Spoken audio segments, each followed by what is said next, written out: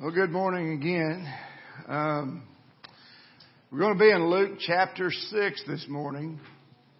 Luke chapter 6, verses 27 through 36. That's where we're going to be. But before we get there, and the title of the sermon is going to be Kingdom Ethics. Kingdom Ethics. But before we get into that, I've been excited about this particular passage for a while, and I kind of started studying early. And my wife knew that I was studying and had been, and so Monday I'm at work and I get this text, and it says, as you're studying and meditating on your sermon for next Sunday, you might want to remember that it's Palm Sunday. Now, my initial response was probably something to the effect of, "Get thee behind me, Satan." But anyway, the Lord kind of got a hold of me and said, this is actually really relevant, and I'm helping you through her. So that's what was going on. He was helping me through her because the text that we're in Luke chapter 6, it's a sermon. It's called the Sermon on the Plain, and Jesus is preaching early on in his ministry, and he is announcing the coming of his kingdom. He's announcing it, and he's describing it. He's talking about what it looks like to be a citizen of his kingdom versus be a citizen of the world. And then in the text that we're going to be in today, he's talking about what he requires from the citizens of his kingdom. Their ethics, which is different from the ethics of the world. And so what's that have to do with Palm Sunday? Well, Palm Sunday happened 3 years later, a little over 3 years later. And Palm Sunday is whenever we traditionally commemorate or celebrate the triumphal entry of Jesus into Jerusalem the week before the crucifixion. And that's tradition. It's very fitting that we look at that today and think about it, because in the sermon that we're looking at in Luke 6, Jesus is announcing his kingdom, and he's describing it, and he's preaching the gospel of his kingdom. In the events that happened on Palm Sunday, he's giving a visual display for all the world to see of that kingdom coming, of him coming. So I'm going to read a couple of passages, and then we'll talk about it a little bit before we get into today's text. I'm going to go back to Matthew 21. I think it's important to do that.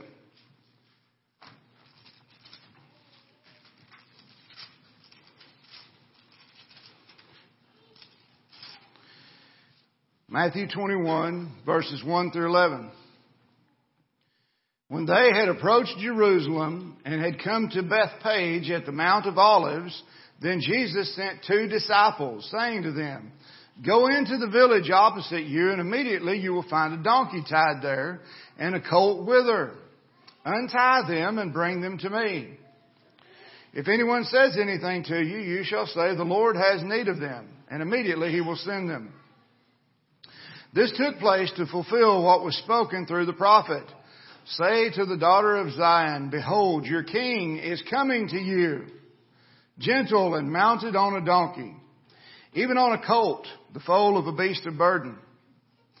The disciples went and did just as Jesus had instructed them, and brought the donkey and the colt, and laid their coats on them, and he sat on the coats. Most of the crowd spread their coats in the road, and others were cutting branches from the trees and spreading them in the road. The crowds going ahead of him and those who followed were shouting, "Hosanna to the Son of David. Blessed is he who comes in the name of the Lord. Hosanna in the highest." When he had entered Jerusalem, all the city was stirred, saying, "Who is this?" And the crowds were saying, "This is the prophet Jesus from Nazareth in Galilee." Now Jesus takes a passage from Zechariah chapter 9. So I'm going to go there now. And he applies this to himself. And I'm going to read verses 9 and 10 of Zechariah chapter 9. Rejoice greatly, O daughter of Zion. Shout in triumph, O daughter of Jerusalem. Behold, your king is coming to you. He is just and endowed with salvation, humble and mounted on a donkey, even on a colt, the foal of a donkey. I will cut off the chariot from Ephraim and the horse from Jerusalem, and the bow of war will be cut off, and he will speak peace to the nations. And his dominion will be from sea to sea and from the river to the ends of the earth. So what we see there on Palm Sunday is we see Jesus is showing us that there is a kingdom come into this world. There's a kingdom that has come. That kingdom is eternal. That kingdom is invisible. It's not like any other kingdom that's ever been. It's not like any other kingdom that has ever been. And its king is not like any other human king that has ever lived. Not like any other. If you wonder why it's significant that he's riding on the donkey, there's a couple of things I'm going to share that I read in researching Palm Sunday. I didn't research them deeply, so take them for what it's worth, but they were listed as possible reasons. And there was an Eastern tradition that if a king was coming into a country and he was coming in peace, he would ride on a donkey. If he was coming for war, he would ride on a horse, on a stallion. Which kind of makes sense when you read Zechariah 10 and what he says there in verse 10. When you read Zechariah chapter 9, verse 10, it kind of makes sense and goes with it. So, and also, traditionally, we believe that it's palm branches that they were laying in the road because Jesus is signifying that he's important. He's the dignitary. He's the king coming in, the king, the royal procession. And so there was tradition that they would lay things in the road to where he wouldn't step on or his animal wouldn't step on the actual dirt, but would be walking on things. And we have that tradition today, like we roll out the red carpet. People get out of their car and they walk up. It comes from the same thing. Or the tradition of gentlemen, well, y'all may not even know this, but where they jump out and lay their coat down for the lady not to step in the mud puddle or whatever. It's the same kind of tradition. And traditionally, it's palm branches and that's why we call it Palm Sunday. It probably was palm branches because there's a lot of palm trees in that part of the world, and that's what would have been lining the road. But also, I read that in the Egyptian religion, palm branches were used in funerals. And they signified eternal life. And both of those things really would be some strong symbolism for Jesus coming into his kingdom. Because he was coming as a totally different kind of king than had ever been. He was coming to die. And he was coming to, through his death, conquer death and establish a never-ending kingdom. And provide eternal life for all of his people as being citizens of that kingdom. So, Palm Sunday is very relevant to our text today. Because that's what we're talking about is that kingdom. And it's very fitting right now that we be talking about that kingdom because as Paul was doing a good job of showing us this morning, and as the news has been showing us every day for the last 2 years, the kingdoms of this world are being shaken. They are being shaken, and they're getting to be shaken more and more all the time, and the shaking is getting harder as we go along. We don't know what to do about that. We think about it, we can worry, we can distress over what's going to happen to our lifestyle. But what kind of a kingdom do we have? What kind of a kingdom do we have? And as citizens of that kingdom, how should we react to the shaking that's going on in the world that we see? Well, hopefully, we'll settle some of that this morning.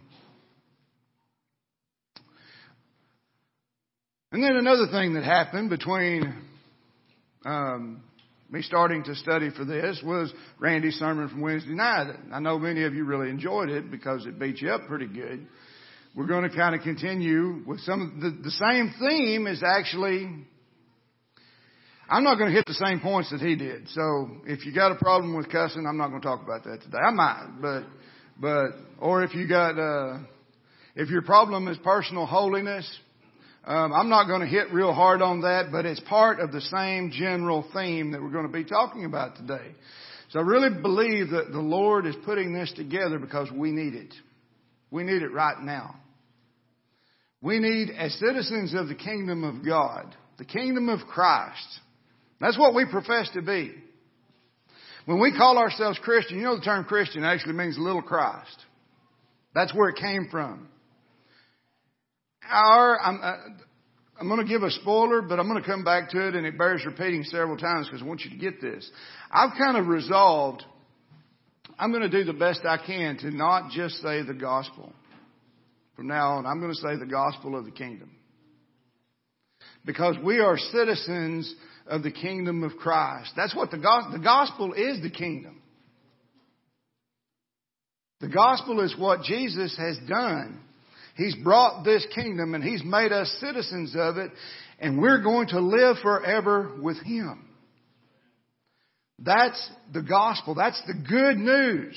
The good news is, and I'm going to read the passage from Hebrews in a little bit. Jesus came into the world to rescue those who had been enslaved by the fear of death all their lives. We don't fear death anymore. And we live differently because of that. Or we should. I'm not going to get any farther ahead of myself. I'm going to go ahead and try to get back to where I'm supposed to be. So, the last time I preached, we were in the introduction to this sermon that Jesus preached called the Sermon on the Plain. He'd chosen the 12. He prayed all night. He comes down off the mountain and there's a bunch of people gathered. There's people from Tyre and Sidon. There's people from Jerusalem. There's people from Samaria, from Galilee. There's people from all over. It's a mixed multitude.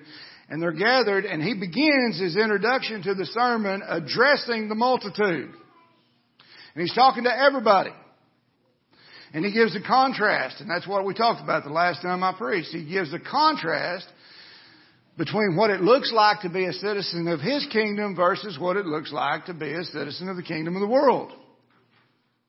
And He draws that contrast. And He was addressing everyone. So if you've been born again, if you're a citizen of my kingdom, you're like this and you're blessed.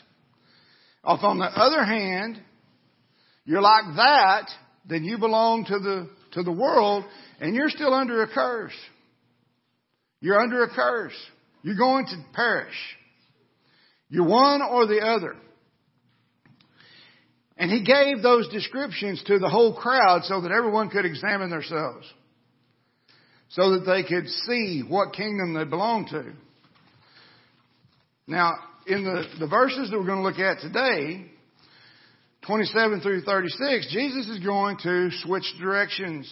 He's going to stop talking to the whole crowd. He's going to take His attention from the multitude and He's going to specifically address those who belong to Him. He's going to specifically address the citizens of His kingdom. And He's going to stop describing and start prescribing. In that introduction, He was describing the difference between a citizen of the world and a citizen of the kingdom of God. But in the text today, He's going to prescribe. He's going to speak to His citizens, His subjects, and He's going to prescribe behavior. So I'm going to read through the whole text and then we'll go back through it. Starting in verse 27. He says, "But I say to you who hear, love your enemies, do good to those who hate you, bless those who curse you, pray for those who mistreat you. Whoever hits you on the cheek, offer him the other also. And whoever takes away your coat, do not withhold your shirt from him either. Give to everyone who asks of you, and whoever takes away what is yours, do not demand it back. Treat others the same way you want them to treat you. If you love those who love you, what credit is that to you? For even sinners love those who love them. If you do good to those who do good to you, what credit is that to you? For even sinners do the same. If you lend to those from whom you expect to receive, what credit is that to you? Even sinners lend to sinners in order to receive back the same amount. But love your enemies and do good and lend, expecting nothing in return. And your reward will be great, and you will be sons of the Most High. For He Himself is kind to ungrateful and evil men. Be merciful just as your Father is merciful.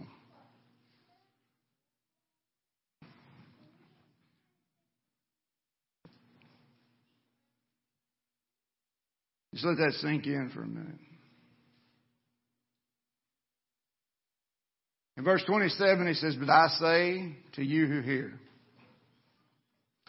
This is another way of saying, he who has ears to hear, let him hear.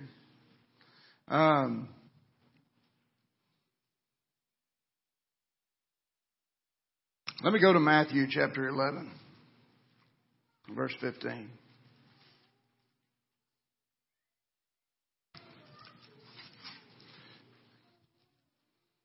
That's what it says. He who has ears to hear, let him hear. He's telling them a truth. He's telling them a truth about John the Baptist. And he knows that those who don't belong to him aren't going to accept what he's saying. But he knows that those who are his will hear what he's saying. He says, he who has ears to hear, let him hear. And in Isaiah chapter 6, in verse 10, the Lord speaking says, render the hearts of this people insensitive, their ears dull and their eyes dim. Otherwise they might see with their eyes, hear with their ears, understand with their hearts, and return and be healed. So who has ears to hear? And what's this telling us? Jesus is saying that not everyone who hears the words that he's speaking right now actually gets the message, actually hears the message. They may hear the sound of his voice. They may hear the words coming out and know what they mean on a very base level. But they don't understand what he's saying. But I can tell you who does hear. I can tell you who does understand. Who does get it. In John 10:27 it says, my sheep hear my voice. And I know them and they follow me. That's who hears, and that's who he's speaking to. Now, he has been speaking to everybody, but now he's saying, but I say to you who hear. Those of you who have been born again, those of you who can hear and understand and accept this message. Some of you will hear the words of the message today with your physical ears. And you might even enjoy it if I present it well. But then you will leave here and you won't be changed by it. That's very likely. It won't make the least bit of difference in your life because although your physical ears heard it, you really didn't hear it. You didn't have ears to hear. You weren't born again.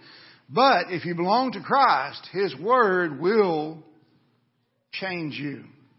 If you belong to Him, if you have ears to hear, His Word will change you. It will make a difference in your life. You'll be changed forever because you're a citizen of His kingdom. And it's you. Those of you that hear, this is who Jesus is speaking to in this message. He's speaking to you who hear. He says, but I say to you who hear, love your enemies. Do good to those who hate you.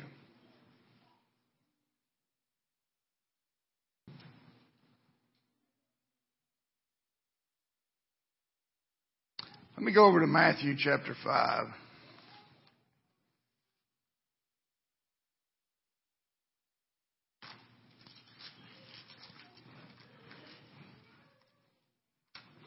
I'm going to read verse 43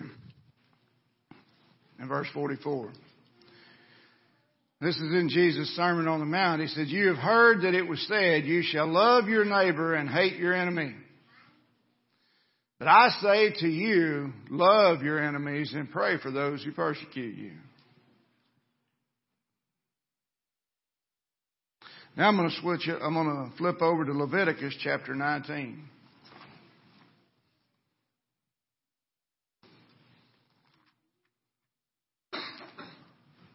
Leviticus 19 and verse 18. "You shall not take vengeance nor bear any grudge against the sons of your people, but you shall love your neighbor as yourself. I am the Lord." So here's how the religious people of the day had interpreted that. The rabbis had inferred from that text in Leviticus that you were to love your countrymen.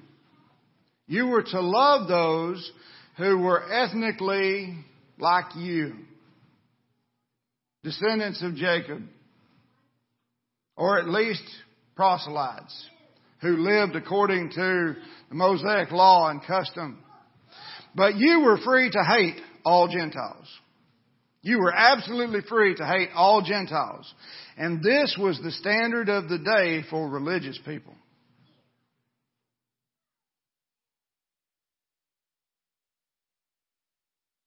I had a guy tell me one time in a small group, and we were talking about something similar to this. It wasn't this passage, but and this was a very sincere man.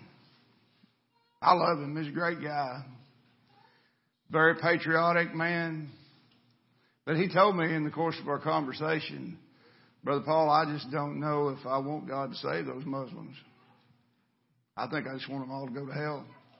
All the things they've done, I want them to perish. All the things that they're doing right now." I said, "Brother, you need to repent. You got to repent of that. If you don't forgive, you won't be forgiven.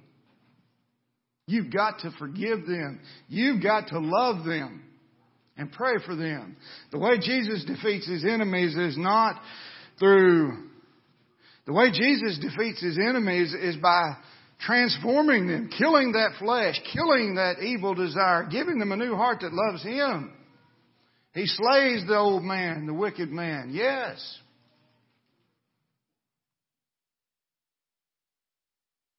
But you've got to forgive. Jesus says citizens of my kingdom have a different ethical standard than citizens of the world. You must actively love your enemies. You must actively love your enemies. And I want you to understand something. This is not the law of Moses 2.0. It's not. New and improved. We're talking about the difference between covenants and the difference between kingdoms. There was a physical, earthly kingdom. Temporary, temporal. Brought on by a physical, external covenant. An external law that was meant to restrain unconverted people. That's what it was there for. That's the difference between the Mosaic covenant and the new covenant. The new covenant has the law written on your heart. It changes you. And it's a higher law. It calls you to a higher standard. And you have a kingdom that is a higher kingdom. You know, I said that on Palm Sunday, Jesus rides in and He's announcing that this kingdom is here. It's here. You can kill me, but this kingdom is still here. I'm going to rise again, and that kingdom's going to be here. It doesn't matter what happens to the kingdoms of the world. They can rise and fall. They'll be shaken. They're going to come and go, and ultimately they're all going to perish, and this kingdom will be here. There's an old hymn that says,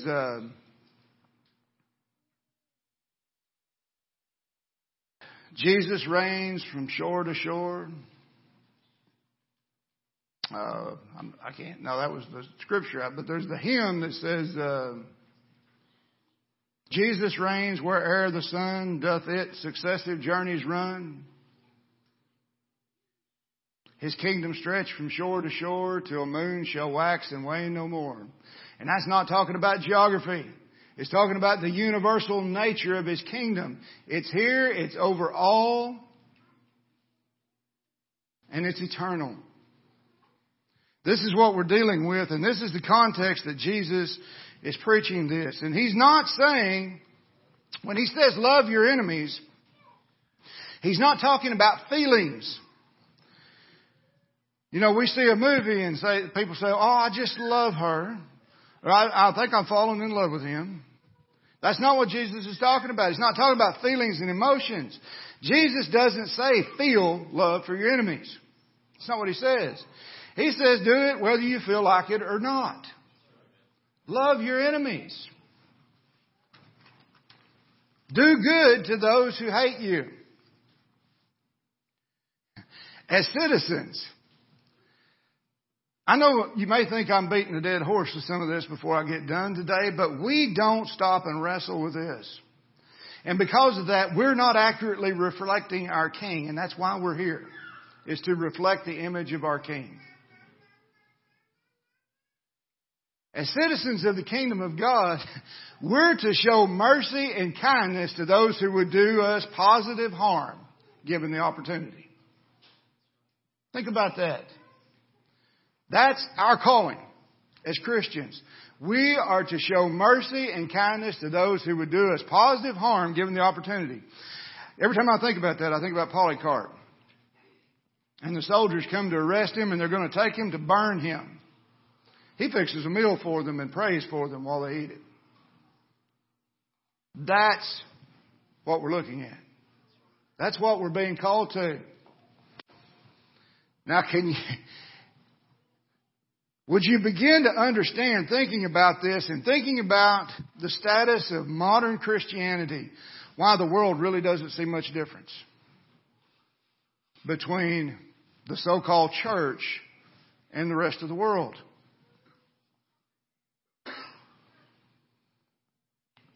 But this standard of ethics that Jesus is giving us here, this separates Christians from the world. Randy talked about personal holiness the other night. That's one way. Our personal holiness should cause us to be distinct. I'm not going to focus on that. I'm going to focus on our relationships with others, which should cause us to be distinct. These things should set us apart from the way the world acts. And they should identify us as citizens of a different kingdom. Let's look at verse 28. He says, bless those who curse you. Pray for those who mistreat you. Bless those who curse you. You know, the only way that we can do this is through the Spirit of Christ in us. That's it. Causing us to imitate Him, which is what the Word tells us to do. I'll go over to 1 Peter chapter 2.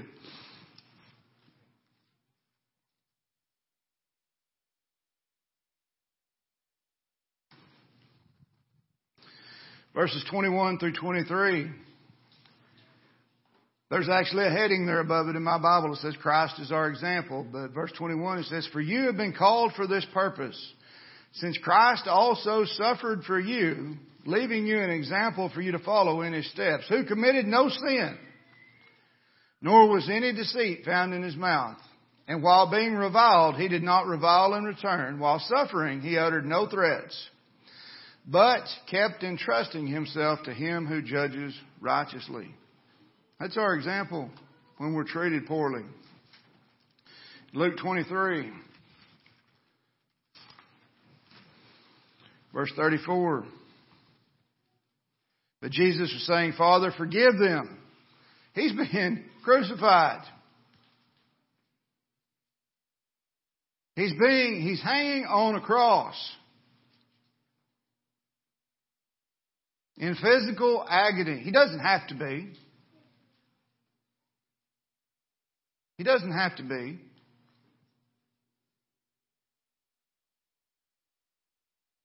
And he prays. He shows mercy to those who are doing him positive harm. Father, forgive them. They do not know what they're doing. They cast lots, dividing up his garments among themselves. They're gambling on his clothes while he's hanging there in agony, dying. And he prays that God would forgive them. I kind of wonder if some of them might have been saved at Pentecost. I hope so. I know that's what he was praying for. He was praying that God would forgive them. Verse 29 and 30.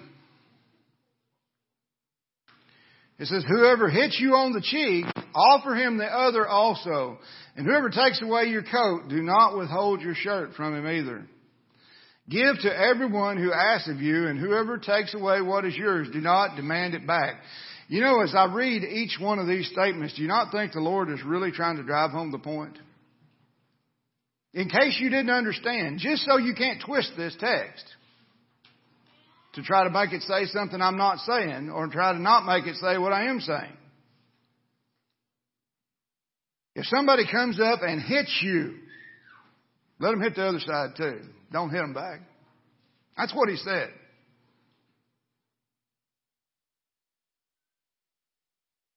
Whoever takes away your coat. Now don't try to get your coat back. Just give them your shirt too. Give to everyone who asks, and whoever takes away what is yours, do not demand it back. You know, a Christian is a person that's been bought with a price. An unspeakable price. We don't have, even our own body doesn't belong to us. Nothing that we have belongs to us. Our possessions, we and our possessions belong to Christ.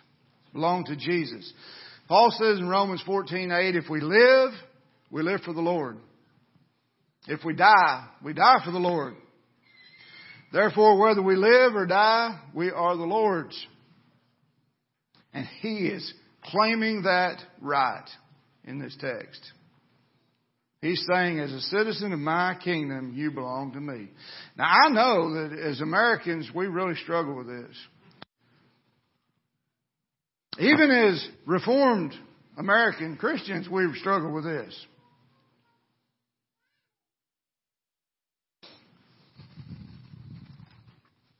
We'd really like to avoid the obvious implications of this text. We want to defend our rights. A big one is our right to possessions.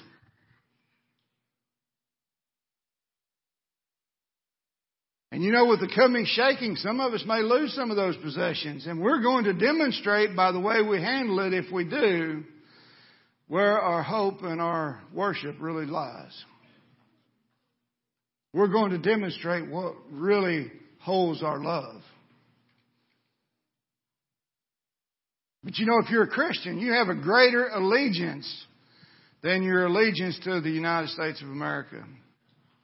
You have a greater allegiance than your allegiance to your possessions, your rights, even your family. I love my family. I would do anything for my family. But I still have a greater allegiance. If you're a citizen of the kingdom, you have Christ. You have the King. And He's that pearl of great price. He's that treasure that you sell everything you have to have that treasure. And you do. That's the thing. You do. If you're a citizen of His kingdom, you don't have to be enslaved to your property or your nation or your rights or your privileges. Because you have something greater than any of it. You're going to live forever in this kingdom that you belong to.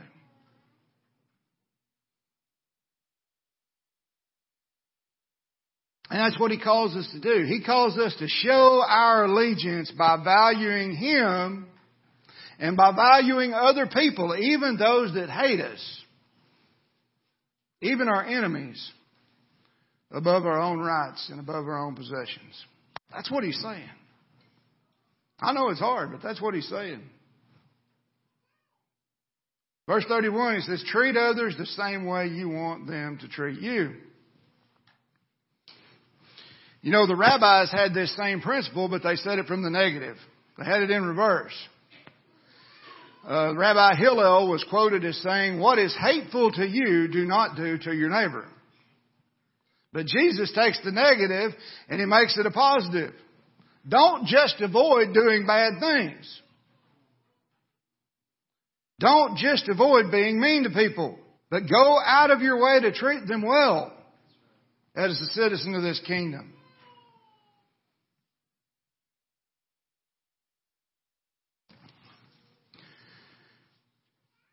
Let's read verses 32 through 34. If you love those who love you, what credit is that to you? For even sinners love those who love them. If you do good to those who do good to you, what credit is that to you? For even sinners do the same. If you lend to those from whom you expect to receive, what credit is that to you? Even sinners lend to sinners in order to receive back the same amount. Unbelievers love those who love them back. You don't have to be born again to love someone who loves you. Unbelievers are good to those that are good to them. It's human nature. If somebody smiles at you, you smile back. And unbelievers lend to people that pay them back. These things don't require a miracle. They don't require anything miraculous.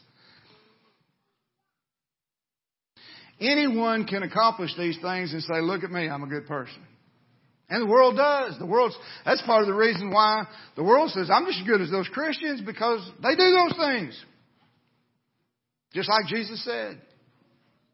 And if we only go that far, we're no different than they are.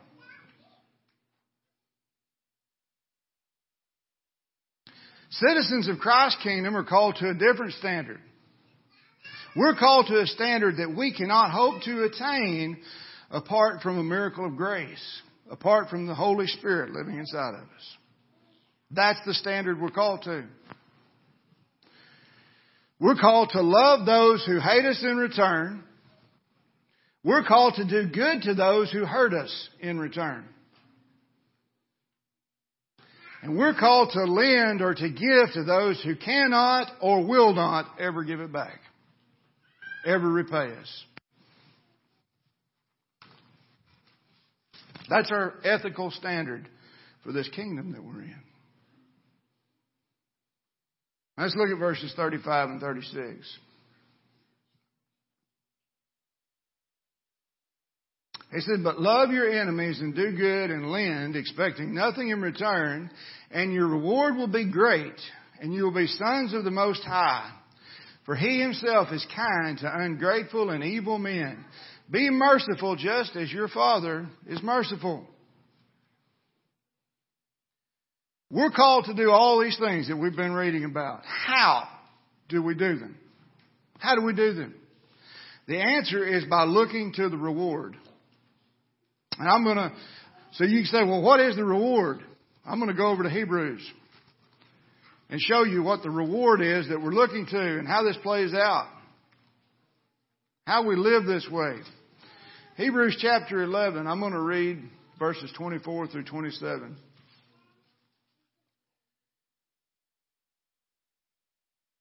By faith, Moses, when he had grown up, refused to be called the son of Pharaoh's daughter. Now, I want to stop right there and let you know something. You know, we call the law of the Old Testament law, but Moses was a Christian. Moses was looking to Christ. He was saved by the new covenant, not the temporary one.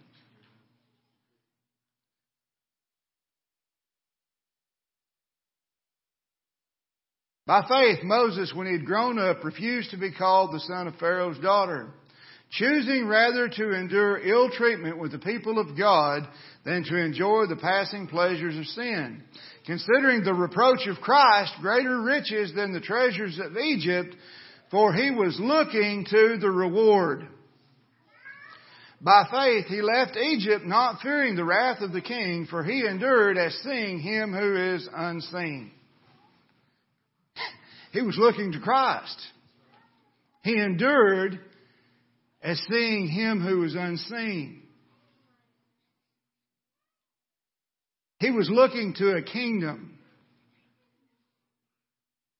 not in Canaan, not in Palestine. He was looking to an eternal, universal kingdom and a universal king. That's the reward. And as a citizen of that kingdom, you need to understand you're going to be conformed to the image of your king. If you are, maybe I should say it this way. If you're a citizen of the kingdom of Christ, you will be conformed to the image of your king, one way or another. That is why he saved you. That is what we're here for. We are here to be conformed to the image of Christ. And we will be sons of the Most High, imitating our Father who is kind and merciful to ungrateful and evil men. Well, there's a C.S. Lewis quote that says, to be a Christian means to forgive the inexcusable because God has forgiven the inexcusable in you. And I guarantee you that there might be 1 out of 10 Christians that actually believes that. If you have trouble forgiving, it's because you don't think that you're quite as bad as that person was that you're having trouble forgiving.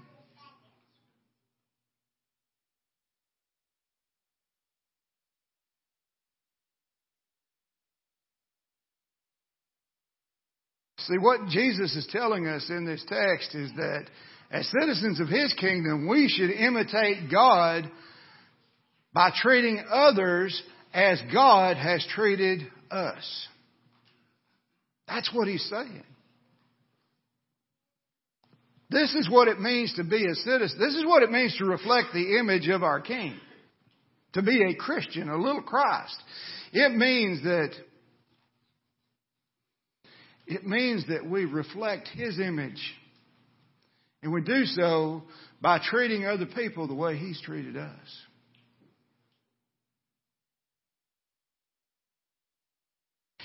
And if you are a Christian, you got to understand. God loved you even when you were His enemy.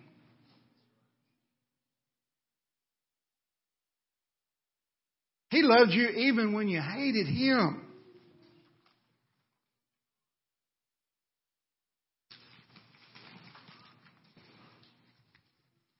You spent your life in rebellion against Him. You were actively rebelling against Him. But all that time, He was actively showing you kindness and mercy because He was giving you life and breath and all things and preserving you until He brought you to faith and brought you to Himself.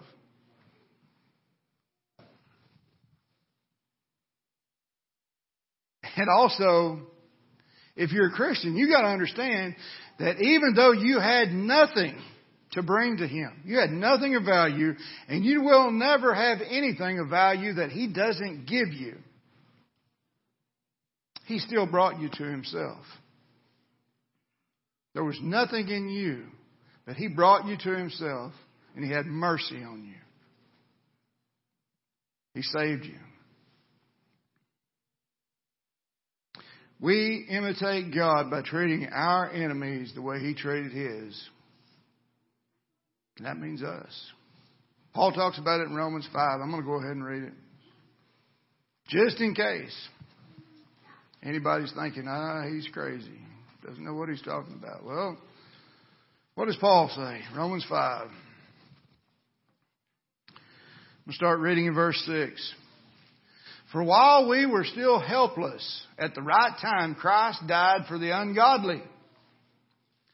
For one will hardly die for a righteous man, though perhaps for the good man someone would even dare to die. But God demonstrates His own love toward us in that while we were yet sinners, Christ died for us. Much more then, having now been justified by His blood, we shall be saved from the wrath of God through Him.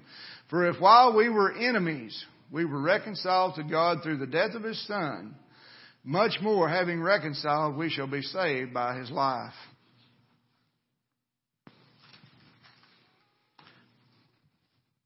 Now, I'm going to shift gears a little bit, and I'm going to talk about what the practical application of this is in the world that we live in. This world is being shaken, and the nations, the kingdoms of this world are being shaken.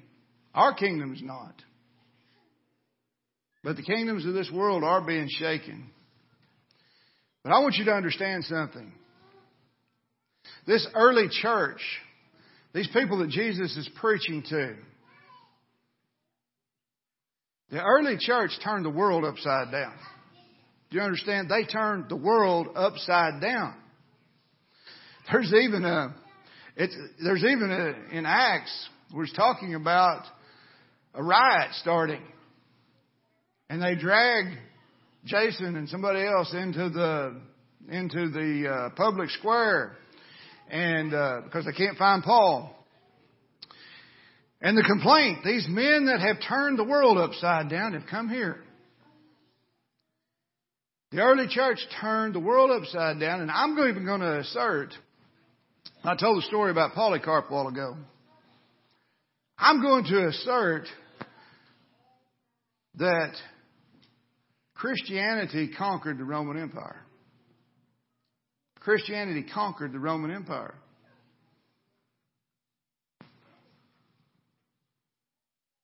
How did they do it? The citizens of the kingdom didn't set out to conquer Rome, but it spread like wildfire. Christianity spread like wildfire in the slums and among the sick and the downtrodden. The people who had no hope, they knew they were without God and without hope in the world. And they heard the gospel. They heard the gospel of the kingdom. There's an unshakable kingdom. And yes, you're in misery right now and you're going to die. And you're either going to perish or you're going to have eternal life in this kingdom of this Christ. And they believed. They believed the gospel. And Christianity conquered the Roman Empire. But the citizens of the kingdom, they didn't set out to conquer Rome. They just obeyed their king and he conquered Rome. That's the point that we have to understand in our day. You know, we got people running around everywhere today saying they want to conquer Rome. Seriously. But they aren't obeying their king. There's no distinction between the vast majority of professing Christianity and Rome.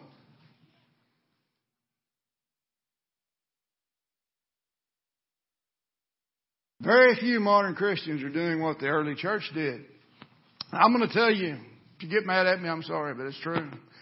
Christianity didn't conquer Rome through political or military action.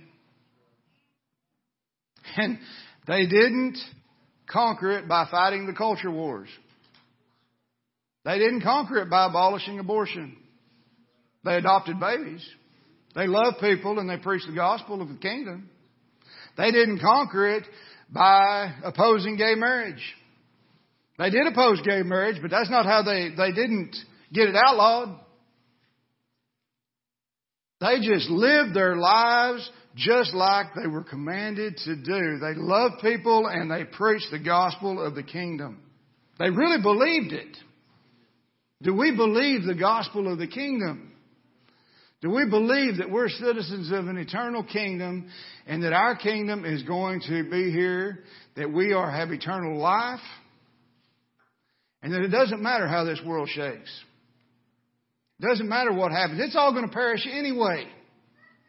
But our kingdom has no end. It will be here when it's long gone. They didn't even fight for freedom to preach the gospel and be prosperous. They just believed the gospel. They preached the gospel of the kingdom, and they died. Many times they died for it. But they reflected the image of their king. That's what we're here for. That's our commission, and that's the commission that Jesus is giving us here. Whether it's personal holiness, or whether it's the way we love our enemies, not just our neighbors, but whether we love those who would hurt us, whether we love those who take from us. Our commission, the commission that will turn this world upside down for the kingdom of Christ. If you want to be a warrior for the kingdom of Christ, take the ethics of the kingdom to heart and preach the gospel. Reflect your king. You know, this is what we're saved for. I'm going to go over to 1 Peter again. This is why we were saved. This is why we're here. Literally. On this earth.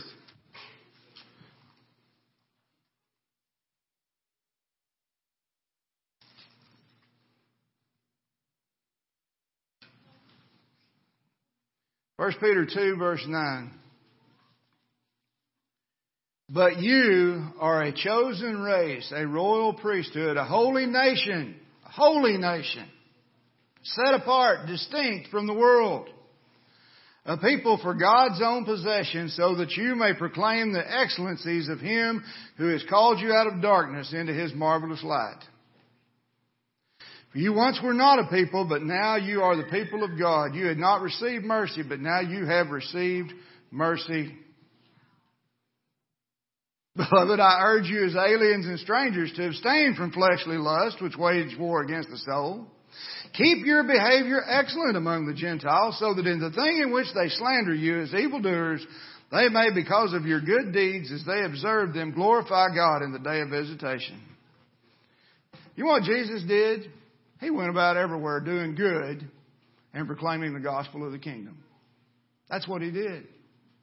And our calling is to do the same thing.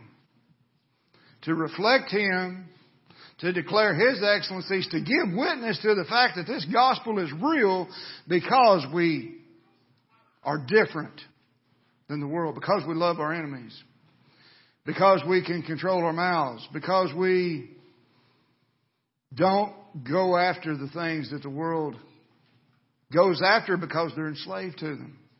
We're not enslaved to this world. We're not enslaved to this kingdom. We're not enslaved to our possessions. We are enslaved to Christ. He is our King. Let's pray. Father, we thank You for Your word. We thank You for Your grace.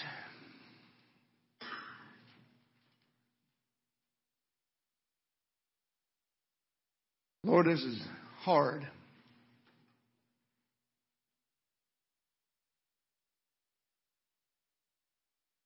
It's hard in application because we don't feel like it. We need You. It's impossible, and that's why it is a witness and a testimony that we are Yours if we can live the way You've called us to live. Because that's the only way it's going to happen. If You make it happen. If Your Spirit in us changes us into the image of Your Son.